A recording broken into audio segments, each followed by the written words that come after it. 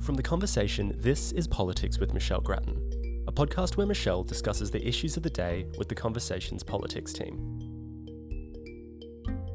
Hi, my name's Amanda Dunn. I'm the Politics and Society Editor for The Conversation, and I'm speaking with Michelle Grattan. Hi, Michelle. Hi, Amanda. Michelle, Finance Minister Katy Gallagher has been under fire in Parliament this week over what she knew about the Brittany Higgins television interview and whether she misled the Senate about what she knew. But no one is emerging from this story unscathed, are they?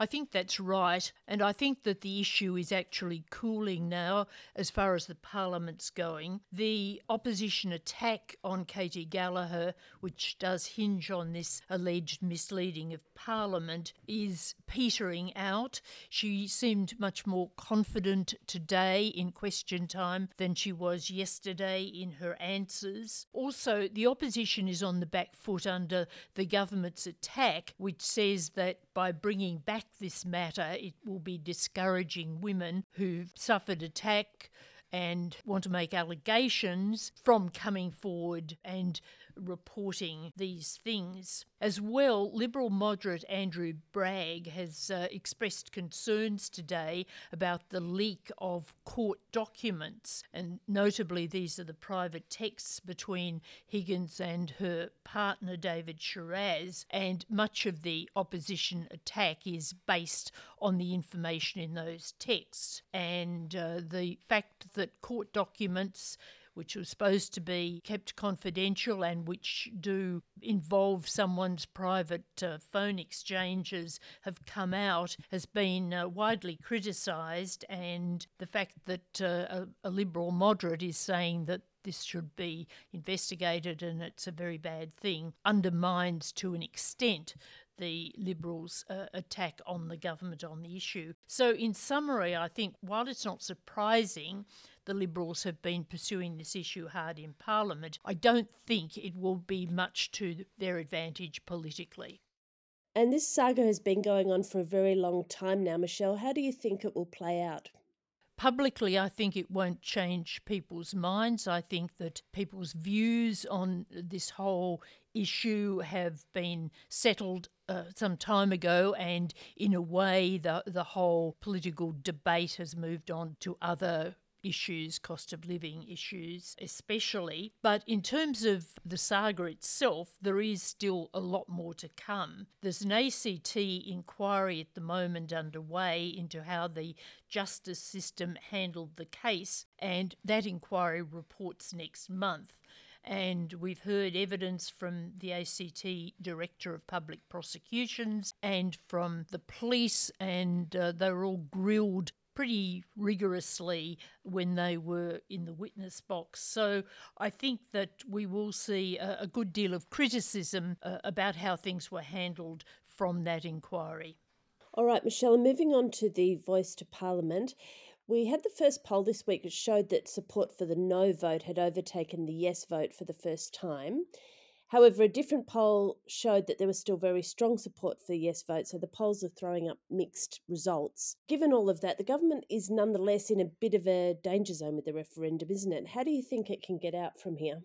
It is concerned because, of course, if the yes vote drifts too much, it really does put the case in jeopardy, because there's got to be not just the overall majority, but a majority of states. It's very difficult to know what the government can do. It can't change the question, that's for sure. Some, including Noel Pearson, are suggesting more emphasis in presentation on the recognition part of the referendum and casting the voice more as the instrument of recognition, and that might reassure people and improve its chances.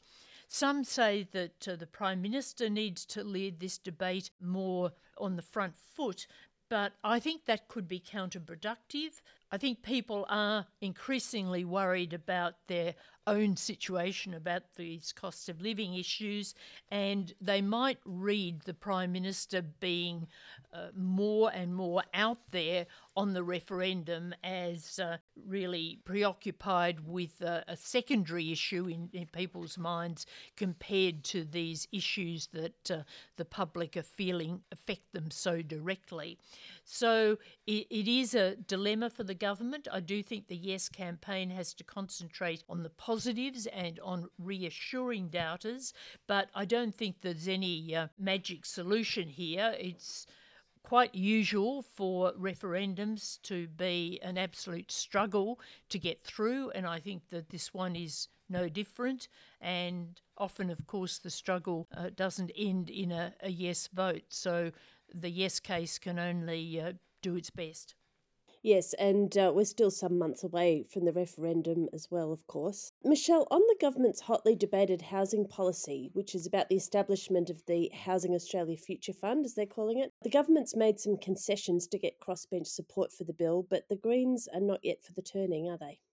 This legislation has been pushed back until after the referendum bill goes through the Senate, and the debate on the referendum bill, where everyone wants to talk as they did in the House, will go all this week. So we'll see the Housing Fund legislation come to a crunch next week, and that's the last week before the Parliament rises for the winter break. So if there's going to be a compromise, and there's still a vast difference, it seems, between the Greens and the government at the moment, but if there's going to be any deal, it'll have to be pretty soon, or otherwise, if there's going to be a vote on this bill, and it goes down, that would be next week. Incidentally, there's been quite a bit of talk in the media about this being a double dissolution bill. I just point out that if it is voted down next week, if there's not a deal, that would be its first defeat, and to be a double dissolution bill at some later point, it would have to be defeated twice with a gap of at least 3 months. So we're not talking about it in the short term qualifying to be a double dissolution bill. All right, Michelle, terrific to talk with you as always. Thanks very much. Thanks, Amanda.